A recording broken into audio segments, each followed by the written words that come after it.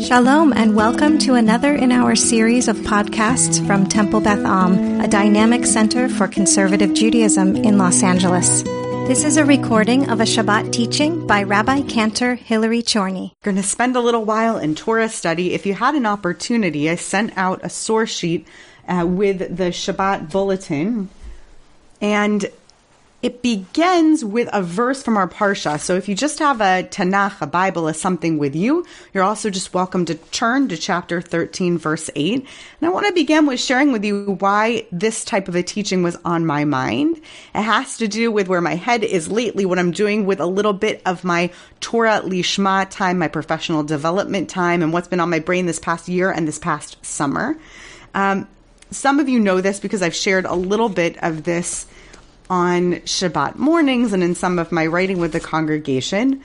But starting over the course of this past year, I've been doing a lot more time dedicated to my own personal writing skills and writing habits. Over the course of the past year, I had intended over this last summer to actually go to a special writing summit, something called the Iowa Writers Festival. I had plans with a couple of congregants, with Mia Pardo, who has an MFA and is a writer herself. Also, with the president of our sisterhood, Annie Spar, we had intended all together to go to the Iowa Summer Writers Festival at Iowa University, one of these, University of Iowa, which is a wonderful premier experience and opportunity to have writers workshops and work on our own storytelling. Annie's writing a novel. Mia has her own kind of exploits into the world of writing. And I wanted to work on the world of memoir and personal essay, which speaks to what we're going to talk about a little bit today. And then COVID came along, and that became an impossibility. And I was really grateful to some of, to my clergy partners, to some of the professional, to some of the lay leaders in our community, and to Annie and Mia, who said, even if you can't go to Iowa, you should find us something because you got so excited about this writing. Here are some ideas for what you can do virtually. So I got enrolled in some extension courses, and I'm in pursuit of a certificate in creative nonfiction at UCLA Extension. So I'm actually taking courses, and I'm in these courses, and I have professors. I'm at UCLA. I'm taking one course a quarter. It's a wonderful challenge. My last course, it was great. It was easy. My professor was fantastic. It was an easygoing group of students. I would say I was like middle to the top edge of the bell curve in terms of age and experience. And I'm in a course right now, and it is wicked hard. And it's a real challenge in terms of learning how to tell my story. And I am being, it's a real red pen to every story that I'm beginning to tell. Okay, so that's all about telling your own story and diving deep into your own story. And this has been on my mind. What is the value of telling your own story and diving deep into your own personal narrative? And that has been on my mind. What is the value and the reason for taking the time to dive into telling your own personal narrative? And I'm here to tell you that it's a Jewish value, and it's one that's deeply embedded in the mitzvot of Pesach, and we're going to look today at exactly that. So let's start with this verse. Could somebody read for us in the Hebrew, the English, or the both, verse 8 from chapter 13? Anyone can just unmute or volunteer to unmute. You can wave at us. Sure, I'll read. והגדת לבנך ביום ההוא לאמור, בעבור זה עשה אדוני לי בצאתי ממצרים. And you shall explain to your son on that day, it is because of what the Lord did for me when I went free from Egypt. Fantastic. And Joanna, we don't know each other so well, so I don't know so much your background in terms of how you would personally translate this verse and how I would translate this verse. But I noticed something in the translation here that they were a bit lazy about, the folks who put this translation on Sefaria, and it's going to become relevant in the second commentary that we're going to look at together. Do you notice something in the higadita, which is a verb, and you shall tell to your son, right? And then they didn't say the second verb there, levincha, to your son, bayom hahu lemor. You notice that? What's the lemor business there? Right. What you should tell and you should say. So what's the difference between them? Right. Yeah. What's the difference? Thank you. Okay. All right. So very good. Great. Right. So thank you for going with me on that. I don't know your background so well, but you've got it, right? I might have added in there saying or something like that. Good. Excellent. Thank you for reading that. And thank you for going there with me for a second. So it's probably a slightly incomplete translation of the verse, but basically something like you should explain it to your son on that day saying it's because of what God did for me when I went free from Egypt. Give me a nod if this is kind of a familiar verse to you, either from the Parsha or from the Pesach Seder. Sort of a familiar-ish verse, right? We're feeling like this is part of the Pesach story. Great. Okay. Thank you, Joanna, for reading that for us. So I'm going to set up the Chizkuni for us a little bit here. So the Chizkuni is going to tell us the V'higadat Levincha thing is directly connected to something that we're also, I bet, very familiar with. Now, I'm not going to get too into this here, mostly because we'd run out of time if I got here. But basically, my teacher, Motzi Arad, who is a student of a certain school of thought when it comes to dissecting the layers of Pesachim in the Tosefta and the Mishnah, parallel this is actually a little controversial, but either parallel or earlier and later documents that precede the Talmud in terms of rabbinic literature, he would say that there are basically geological layers to Pesach.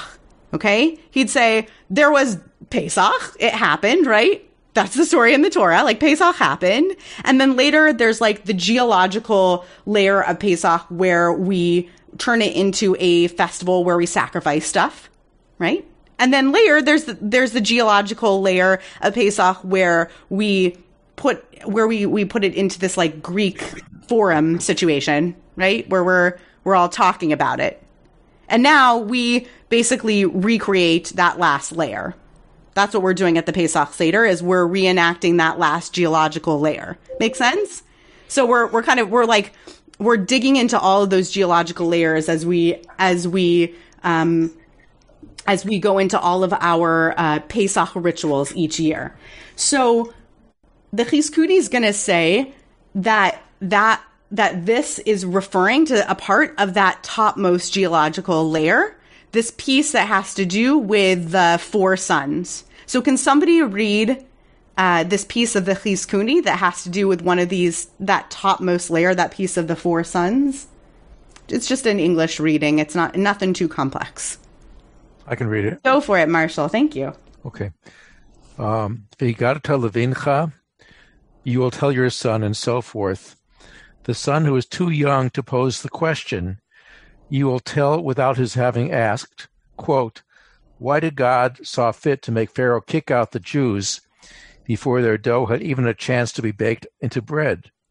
Did he, that is God, not have the power to keep them there until they could at least have taken baked bread with them? Unquote. You will answer the question you have put into the mouth of the she'eno yodea lishol, the child that is not yet curious, or the one who does not yet know to ask, to formulate his own questions. Ba'avur zeh, quote, in order to make sure that I will observe these commandments involving the Passover sacrifice, the unleavened bread, and the bitter herbs as a commemoration of all the miracles he performed for me when I came out of Egypt, unquote. Fantastic. All right, Marshall, I have a tough question, and you're welcome to answer it, or you can pass, and I can pass it along to other folks who are here. There's a model of 4 different children, and there are lots of layers of rabbinic literature that get into what each of them stand for. There's the wicked child and the good child and the one who doesn't know how to act. There are different children, right? We have 4 different children and 4 different models. The V'higadat levincha command could have been applied to any of them by the Chizkuni. The Chizkuni, or none of them, but the Chizkuni could have applied it to any of them. Why might the Chizkuni have applied this command, lehagid et hasipur, to tell the story to the child in such a way that you're supposed to prompt the story basically of yourself to the Eino Yodea Lishol. So you're supposed to tell the story to the child who doesn't even know to prompt you to tell the story. This isn't even a child who can say, tell me a story, Abba, because this is a male-centered formula here. Why that child? Do you have an idea? And you can pass on that if you don't. Well, I would think that the word vehigatata, which means both to tell, I think also I understand it to mean to explain. And therefore the child itself, while may not be able to answer the question or to raise the question himself, by prompting him and giving him the opportunity, by starting to explain, will allow him to start asking the question, to ask further questions.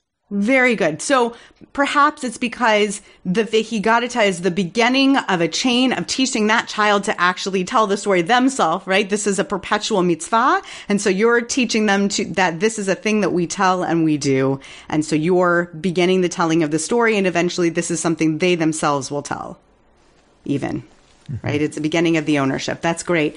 Does anyone else have a theory as to why he might connect this particular command to this particular model of the child? Why not vehigatata to tell the story to your wicked child, tell the story to the good child? Why connect it to the child who doesn't know how to ask? Gary? Yeah. I would think this way nobody's embarrassed by not knowing how to ask or anything like this. This way it's kind of put down and you can have you can learn through osmosis how this is happening. You don't have to frame the picture in a certain way. Good. I love the theory that every year at Seder, no matter how learned your crowd is, theoretically, there's somebody there who doesn't know the whole story or doesn't remember the whole story. Nobody has to experience any busha, any embarrassment, because you just tell the story to the one who doesn't know how to ask. Gary, that's really close. And since we're short on time, that's very close to what I was going to say, but actually a real twist on what I was going to offer as my own reasoning for what I think the Chizkuni is thinking. What I think he's thinking here is the beginning of a theory about what this Vehigatata Levincha is all about. And I think the Vehigatata Levincha is all about the telling of the story in the mind of the rabbis becomes a mitzvah that has nothing to do with telling the story for the sake of your child, but telling the story to the child for the sake of yourself. I think that the rabbis are interested in the story being told for the sake of the storyteller and not for the sake of the listener. And I'd like us to look at the next two commentaries, and if we get to it, we'll get to the third one. But I at least want us to get to the next two, to the Orach Chaim and then to the Sefer HaChinuch, to see what I mean by that. That the storytelling is for the sake of the storyteller and not for the sake of the listener.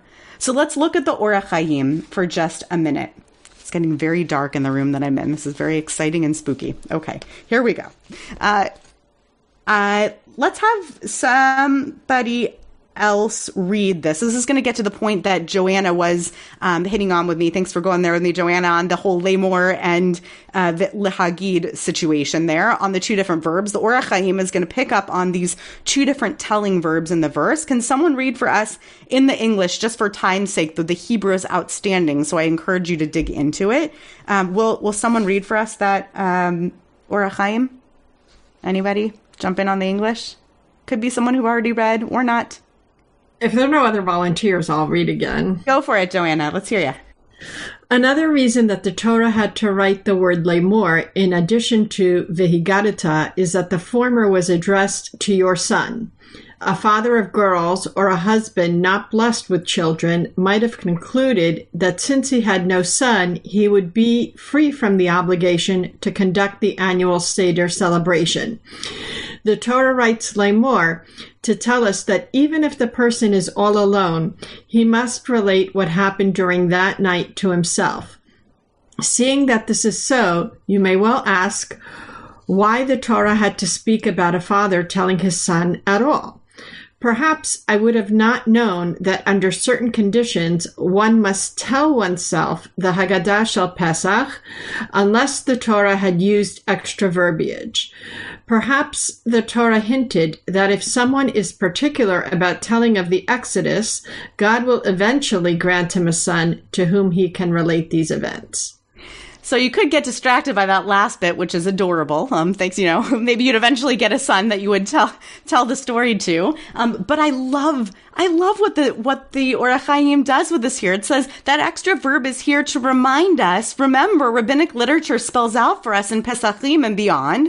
You don't get out of the V'higadah Levincha just by waiting until you have kids to tell it to. If you're all alone on Pesach night, you still have to go through the story. You still have to tell it even if you're alone. So there must be something else to it. Right? You even have to tell yourself the story, and maybe there's something about your being your own child at heart, that you are somebody's child. Maybe there's something else there.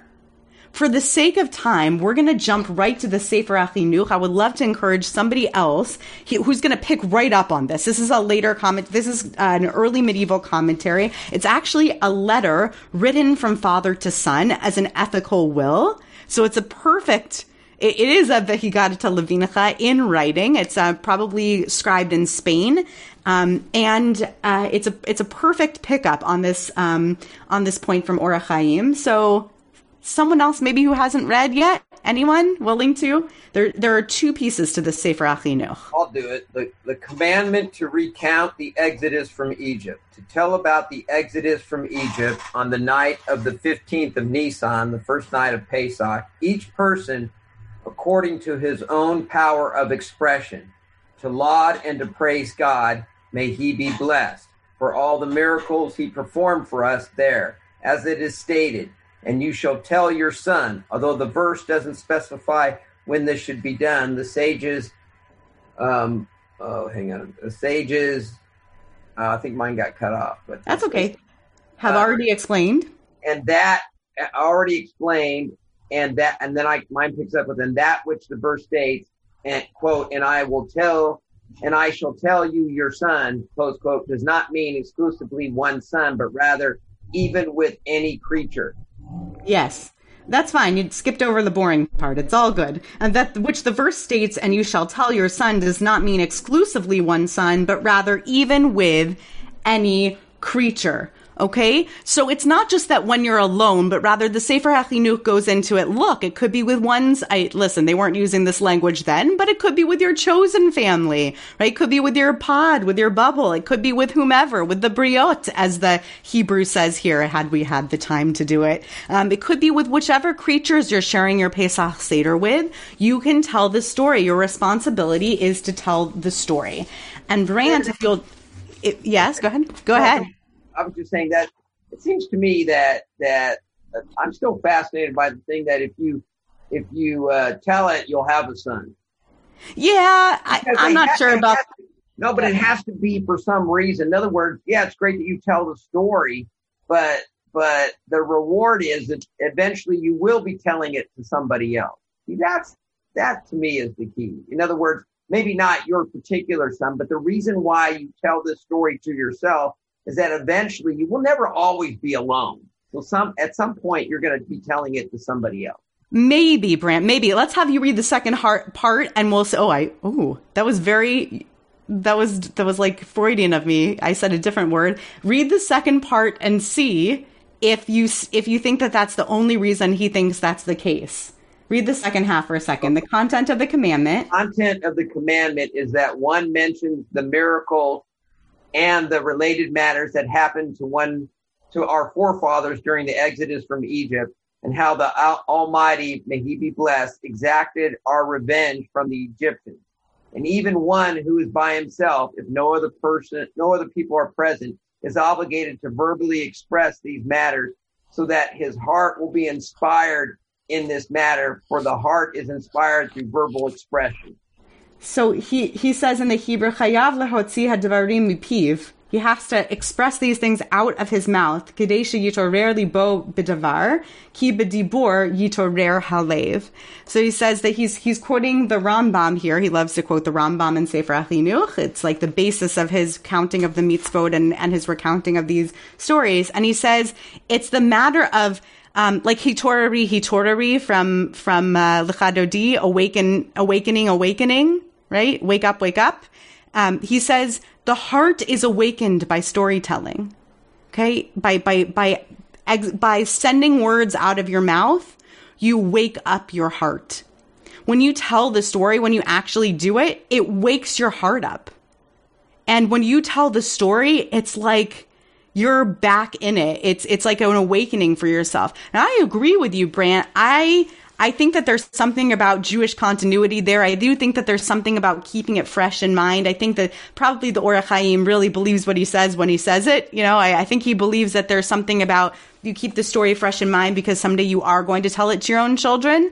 But I also think that the Sefer HaChinuch has something here. I think there's something about this idea that even if somebody were sitting all alone, telling a story, that it wakes them up. So I wanted to ask if there's anybody here who's ever had an experience like that of writing your story, telling your story, recounting an experience for yourself that's really done something for you. It might have been in therapy. It might have been in writing a book. I don't know. I was wondering if anybody here has ever had that experience or who's ever, maybe you've sat alone at a Seder and told the story. I'd love to hear that from you. That's why I rushed the last. But I want to say that as a result of during this COVID pandemic, I've been attending the Daily Minyan on a pretty regular basis. And I hear a lot of mourners talk about tell the stories of the people that have influenced their lives. And I would definitely say that the heart is inspired through verbal expression. Yeah. And hearing people's stories about shoveling snow, the love of shoveling snow, or, these things, I got to be candid that those are when my ears perk up the most and when I really pay attention. And it does soften the heart to hear these stories. Yeah. Those are people's personal stories. Right. And the question is, what's the power, even if you were the only person in the room? And I'm inventing this experience, but... You are the only person in the room when you're on Zoom. Oh, Brant, that's deep, right? Even if, and even when you are the only person in the room. That's right. That's beautiful. I see that Joanna has her hand up. I'd love to hear what you have to say, Joanna. So 2 things, just to connect to that idea when you're the only person in the room. I mean, it's not so much telling the story, but I live alone. And in this COVID-19 world, when we first started davening online, it sort of felt weird to daven out loud by myself.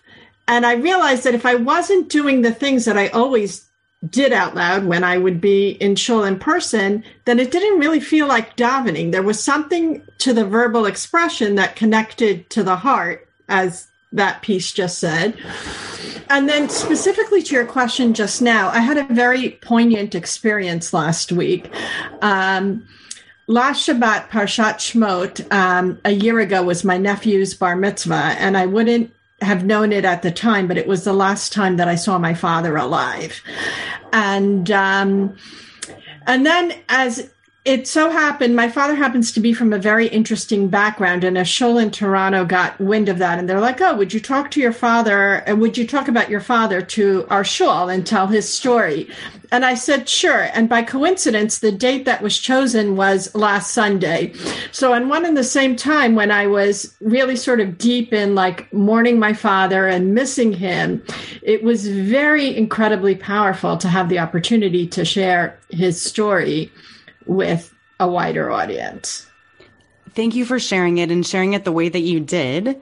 And I want to reframe to close this to say, I really don't think that it's necessarily about the loneliness or the being alone. I want to go back to the concept as I placed it at the beginning, which is it's not necessarily about who the audience is for telling the story. It's recognizing that it's okay for the storytelling to be about you.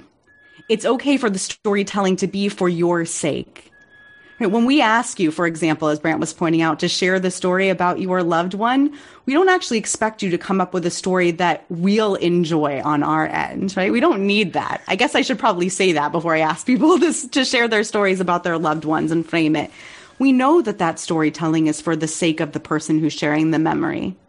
And on Pesach this year, when you tell the story, remember this, that it's not necessarily that we have a separate command that we should tell the story in such a way that it does land properly on the ears of each person who is there and present, and that we should teach each child according to their ways. But here, remember too, that the telling of the story should be done in such a way that it awakens your heart. So if you have stories that are meaningful to you, whether it's about your father, whether it's about something really powerful, maybe painful even, that happened to you, I encourage you to tell them, to write them, to go there in places that are things that will be litereret alev, that will be awakening to your own heart, because that storytelling in and of itself is a part of our tradition and it's for you. So let's leave that there so that we have enough time. Oh, but I'm going to give the last word to Marshall Kramer, and then we're going to go to Mari. Go for it, Marshall. I just want to look at the last line there in the Hebrew in the Sefer HaChinuch. Yes. Kadesh yit orer libo badavar, which they're saying here, so that his heart will be inspired about the matter. And then it repeats the word ki vadibur yit orer halev.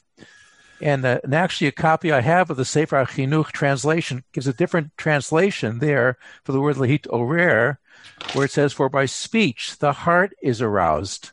Not that it's inspired, but it's aroused. And we know this phrase from hit oreri. Exactly. Wake up. A hit orerut is waking up. So from a place of slumber, when the heart is in fact woken. That's right. Hitorari. So maybe next week when we're doing Lecha Dodi, you'll think of this and think of what stories you can tell to wake up your sleeping heart. Beautiful. Just beautiful. Thank you. You have been listening to another in our series of podcasts from Temple Beth Am, a dynamic center for conservative Judaism in Los Angeles. If you enjoy these podcasts, we invite you to write a review on the Apple Podcast site or wherever you get your podcasts. For more information about Temple Beth Am Los Angeles, go to tbala.org.